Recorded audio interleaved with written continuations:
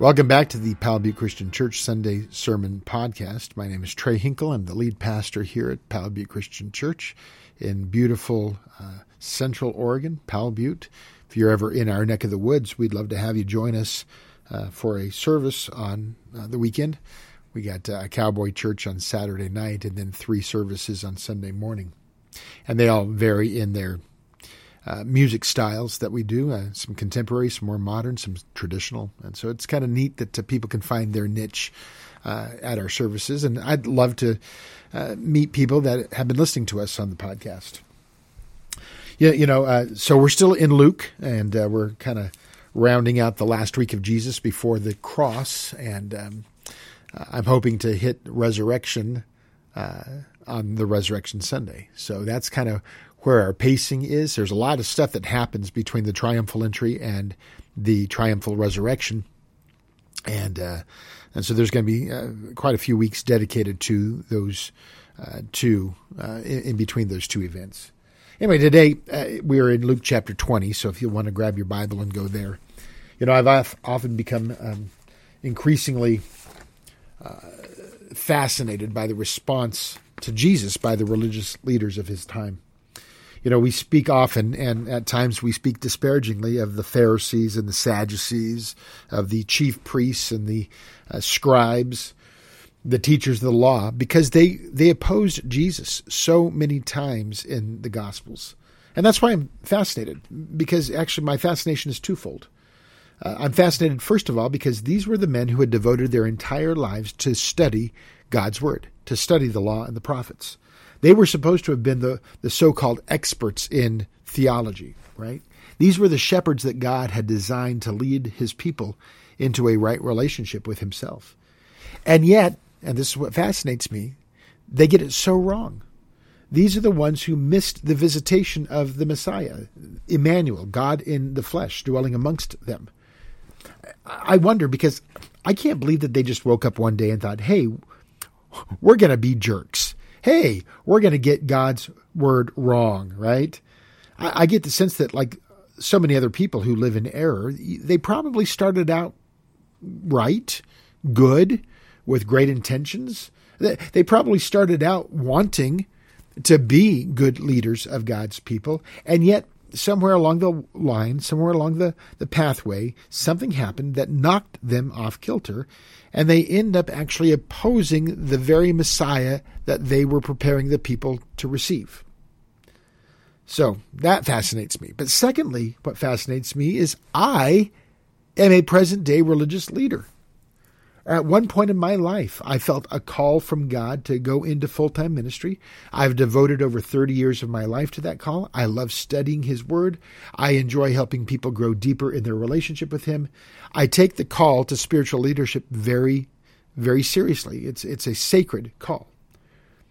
But I have to be careful, because obviously there have been so many other people who started down the same road that I started down, who eventually got knocked off kilter as well, who got it wrong. Starting in Jesus' time, actually starting in the Old Testament, and even to this day. Just because I say that I want to work for God and that I am doing his work involved in his ministry doesn't mean that I am not immune to being thrown off my game as well. What happened to the religious leaders of Jesus' time, that could happen to me. I got to be very, very careful about that. What happened in in Jesus' time with the religious leaders, it could happen, by the way, to you. What might be something that happens to you or me could lead us to some very wrong conclusions and decisions about our life. Okay? So we're going to be in Luke chapter 20, like I said, and I want to look at what happened, why it was that the religious leaders were so opposed to Jesus, and how I can avoid also in my life opposing him as well. We're going to be looking at a parable called the parable of the tenants. That's basically in the middle of this whole narrative. But before we get into the parable, I want to show you the context in which the parable is going to be told. So we're starting in verse 1. Actually, in verse 1. One day, as Jesus was teaching the people in the temple, preaching the gospel, the chief priests and the scribes with the elders came up and said to him, "Tell us by what authority you do these things, or who is it that gave you this authority?" He answered them, "I also will ask you a question. Now tell me, was the baptism of John from heaven or from man?" And they discussed it with one another, saying, "Well, if we say it's from heaven, then he will say, 'Why didn't you believe him?' But if we say from man, then all the people will stone us to death, for they are convinced that John was a prophet." So they answered that they did not know where it came from. And Jesus said to them, "Neither will I tell you by what authority I do these things." Now, the context is that these men, these religious leaders, are trying to trap Jesus. Now, what had just happened, what they were actually probably questioning, was something that we looked at about a month ago. After Jesus enters into the city with that triumphal procession, he makes his way into the temple, and there he sees the people misusing the place of worship for their own gain. What's happening is people are bringing in money to buy animals to make their sacrifices to be made right with God, and yet they're bringing in foreign money, or at least not temple money, and they have to exchange it, and the exchange rate is exorbitant. They're getting ripped off. If you could not bring your own animal to sacrifice and you had to buy one there, you were paying way too high of a price for that. And moreover, they're doing this, cheating people, in the court of the Gentiles. This is according to Mark's account, because they would never have thought to take away worship from the Jewish men. There was a part of the temple that was dedicated to the worship for the men of Judea, the men of Jerusalem, the Jewish men. And then there was a court that the Gentiles could come into. And it was in that court where they were supposed to be worshiping God that all of this exchanging of money and cheating was going on. And so Jesus drives them out. He clears them out single-handedly, which, by the way, don't ever think Jesus is a wimp. I hated how he was portrayed back in the 70s as this gaunt, skinny, weak figure. Here's Jesus taking charge of the temple, single-handedly overthrowing the tables where the money changers were, letting all of the animals go, spilling money all over the place, and it's chaos, and nobody stops him. Don't believe for 1 minute that Jesus was a wimp. He was able to do this. He was able to confront their sin, and nobody could do anything about that. So that's what happened when he came into the city. So we presume, scholars presume, that it's the very next day that he goes back to the temple, and now he is questioned by the authorities there in the temple. By whose authority did you do that? They're pretty mad, and they want to know who gave you the right to do that. You see, they had been given authority over the temple. First of all, in the Old Testament, God put the priests and the Levites in charge of tabernacle worship and then finally temple worship. But more so, about 25 years prior to these events, the Roman government had established their authority.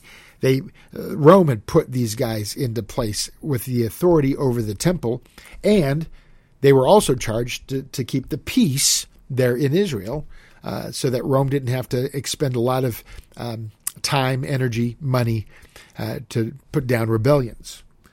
They were in charge. They had been given authority both by their scriptures and by the government. So here's Jesus now coming to them and essentially taking over. And they were demanding here to see his credentials. In other words, they were saying, who died and put you in charge? Their implication is, obviously, we didn't give you this authority because we're still around. We haven't died. We're still in charge. So the question is betraying their jealousy, their anger. But it's also a trap, because if they can get Jesus to outright claim authority over the temple, then they could make trouble for him within the Roman government. So Jesus saw through this plan, and instead of answering them directly, he asked them a question about the authority of John the Baptist, his baptism. Okay? He had done all of his ministry of baptizing people, calling them to repentance apart from the temple system. So Jesus asked him, okay, so here's John outside of your temple system, baptizing people, calling them to repentance. Under whose authority is he operating? Okay. And as they began to debate how to answer him, they realized that they were stuck. Because if they said that his authority came from God, well, then they didn't believe that. And they're going to be then nailed to the wall by saying, well, if you believe that his authority came from God, why didn't you believe him? But if they say that, well, his authority came from man, then they're going to upset the people that they are in charge of, because the people believed John to be one of those prophets. And there they would be, mistreating one of the prophets again, right? So they say, we can't answer you. So Jesus says, fair enough. You don't answer me. I won't answer you. Now, please note, this is a power struggle over the idea of authentic authority. The religious leaders had been given authority, and they were not about to give that authority up, no matter how authentic the authority of Jesus looks or seems, no matter what he does or says. Now, to call attention to this fact, then, about authority, about this power struggle going on, Jesus tells them the parable starting in verse 9. Verse 9 says, he began to tell them this parable. A man planted a vineyard and let it out to tenants and went into another country for a long while. When the time came, he sent a servant to the tenants so that they would give him some of the fruit of the vineyard. But the tenants beat him and sent him away empty-handed. So he sent another servant, but they also beat and treated him shamefully and sent him away empty-handed. And he sent a third. This one also they wounded and cast out. Then the owner of the vineyard said, well, what shall I do? I will send my beloved son. Perhaps they will respect him. But when the tenants saw him, they said to themselves, this is the heir. Let's kill him so that the inheritance may be ours. And they threw him out of the vineyard and killed him. What then will the owner of the vineyard do to them? He will come and destroy those tenants and give the vineyard to others. And when they heard this, they said, surely not. But he looked directly at them and said, what then is this that is written? The stone that the builders rejected has become the cornerstone. Everyone who falls on that stone will be broken to pieces, and when it falls on anyone, it will crush him. Now, remember, when you're reading parables, everything is a representation of something else, right? The character, the places, they represent people. Vineyards, by the way, in biblical times would always represent the nation of Israel. And the people would totally understand that. It's kind of like if I tell a story about America and use an eagle as the illustration. People would say, oh yeah, eagle, America. Well, the Jews would say, vineyard, God's people, Israel. The man who establishes the vineyard, well, that's obviously God, because he was the one who established the nation of Israel.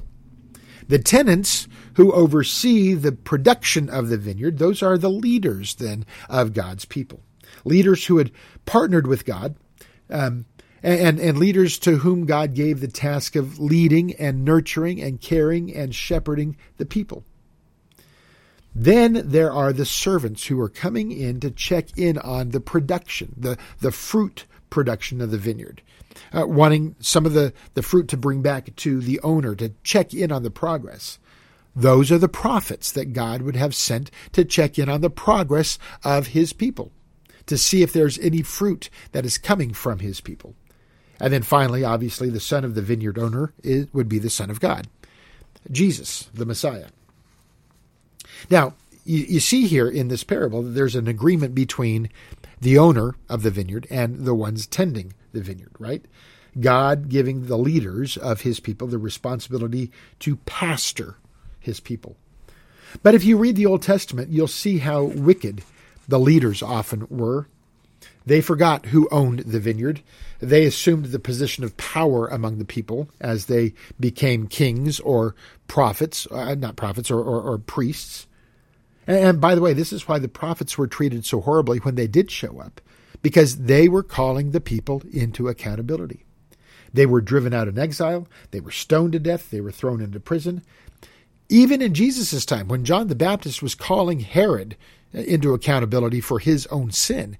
Here's Herod, who, by the way, was the king of the Jews, but he was the secular king of the Jews. Again, a political puppet from Rome. When John called Herod on his sin, he was beheaded. See, leaders, at least of God's people, they don't want to give an account. They never wanted to give an account of their leadership because it was ultimately, they thought that their authority was their authority, that nobody should ask them, question them. You can't question the authority when I'm in control. Because it was really on them that there was no fruit being found in the vineyard. So it's apparent, this glaring problem, that the leaders don't want to be confronted.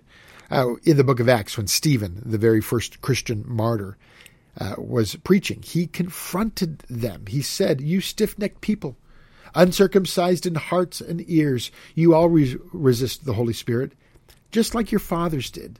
Which of the prophets did your fathers not persecute?" By the way, in calling them to accountability, Stephen lost his life. See, people who are in charge, there's a temptation to really believe that you are in charge.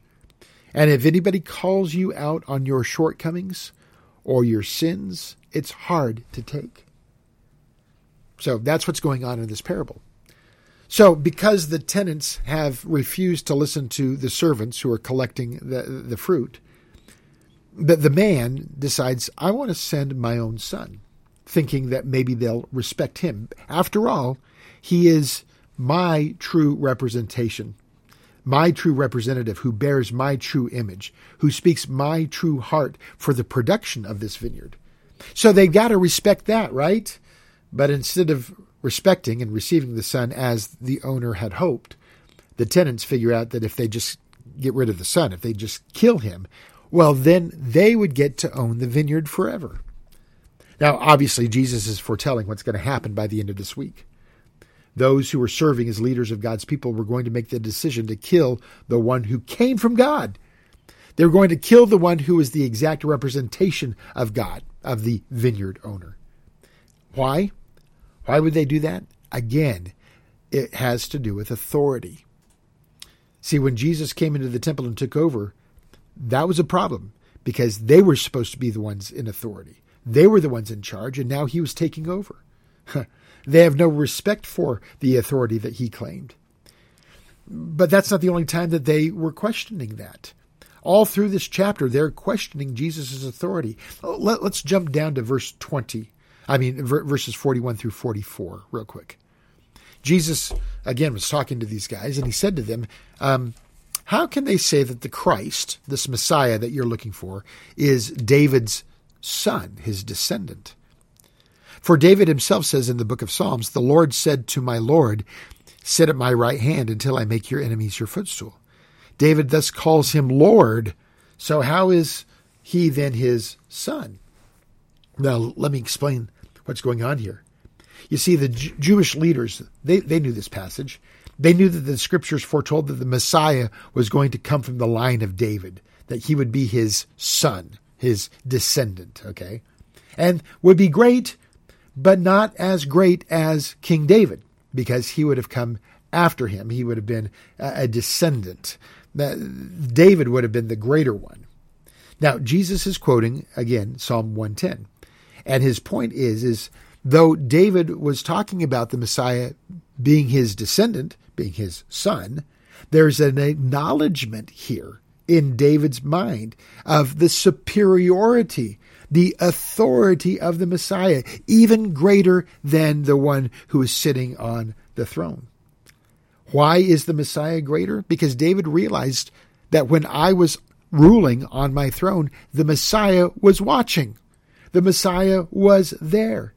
Of course, the Messiah is greater because the Messiah supersedes David, came before David, and will be there after David. But apparently these guys missed that. They missed the fact that when the Messiah comes, any man-made structure is going to be superseded by God's authority. By God's authority. Therefore, since the Messiah would come from God, the Messiah's authority would trump these religious leaders' authority. And that's going to be a problem for them. They don't want to give up ruling and being in charge. Now, in this last week of Jesus' life before the cross, you're going to see their opposition ramping up because they're panicking. They're grasping at straws. They reject so much of his authority because they were feeling threatened. They questioned his credentials. They questioned the perspective of his his perspective on eternal life. Now let's look back at verses 27 through 33. There came some Sadducees, those who deny there is a resurrection, and they asked Jesus a question, saying, "Teacher, Moses wrote for us that if a man's brother dies, having a wife but no children, the man must take the widow and raise up offspring for his brother." Now, here's a scenario. There were 7 brothers. The first took a wife, died without children. The second and the third took her, and likewise all 7 left no children and died. Afterward, the woman also died. So in the resurrection, therefore, whose wife will the woman be? Because the 7 all had her as a wife. And Jesus said to them, "The sons of this age marry and are given in marriage, but those who are considered worthy to attain to that age and to the resurrection from the dead neither marry nor are given in marriage. For they cannot die anymore because they are equal to angels and are sons of God, being sons of the resurrection. But that the dead are raised, even Moses showed in the passage about the bush where he calls the Lord the God of Abraham and the God of Isaac and the God of Jacob. Now, he is not God of the dead, but of the living, for all live to him." And then at that point, some of the scribes answered, "Teacher, you have spoken well," and they no longer dared to ask him any question. So the Sadducees did not believe in the resurrection of the dead. They thought you got one shot in life, so make it good. Because once you die, that's it. So they had no respect for Jesus' authority when he spoke about eternal life. To them, it was ridiculous. So they're trying to trap him in this silly scenario of a woman who was married to 7 guys. And then they asked, "Okay, sir, this scenario is silly because we believe that the premise of eternal life is silly." So Jesus answers them. And by the way, in the account that Matthew has, we see an even sharper rebuke. He says, you are in error, he says in Matthew 22:29, because you don't know the scriptures. Ouch. Talk about confrontational, right? God's spokespeople. Here they were, God's spokespeople. They have rejected the Messiah, and Jesus says, "You're rejecting me and my perspective on eternal life because you don't even know the scriptures that you claim to know so well." So going back to this, Jesus then explains the absurdity of their scenario because, first of all, there's not going to be any marriage in heaven, and he explains that, right? There's not going to be any marriage in heaven. Why? Well, the simple answer is this. Marriage was given to mankind for our physical life here on earth. It's a gift from God because that gift was supposed to illustrate the relationship that God wanted to have with us. We see it in both the Old Testament and the New Testament. God uses the imagery of he's the husband and we are the bride, we are the wife. And husbands and wives then, they are to be reflecting the picture of God's love for his people and the people's commitment to following after their God. So if it's a picture, if marriage is a picture of God's relationship with us, then when you get to heaven and you actually have a face-to-face relationship with God, you don't need the picture anymore, right? That's why you're not going to be married in heaven.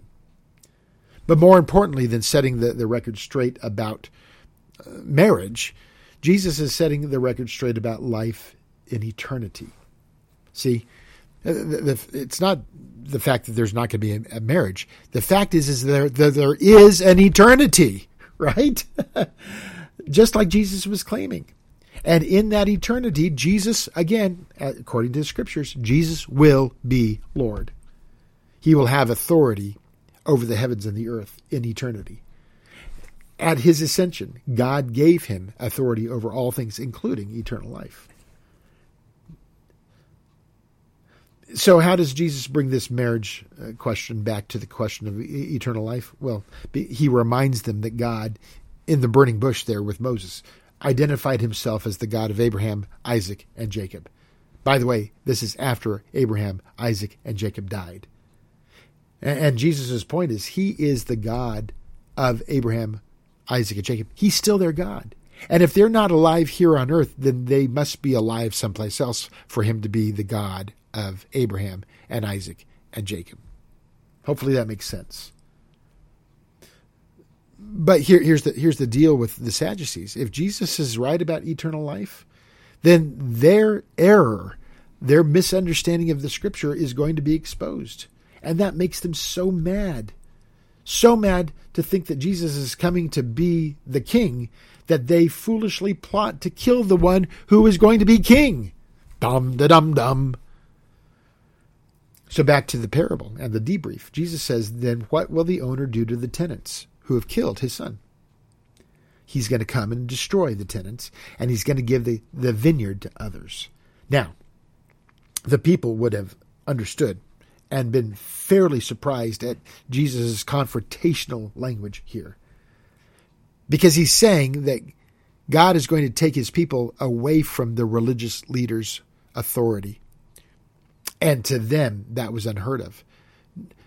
And the religious leaders are saying, no way would God allow that to happen. No way would he allow Israel or its leaders to be destroyed. And yet, as we studied last week in 70 AD, just about 40 years later, the temple and the city will be destroyed. And over 1 million Jews died.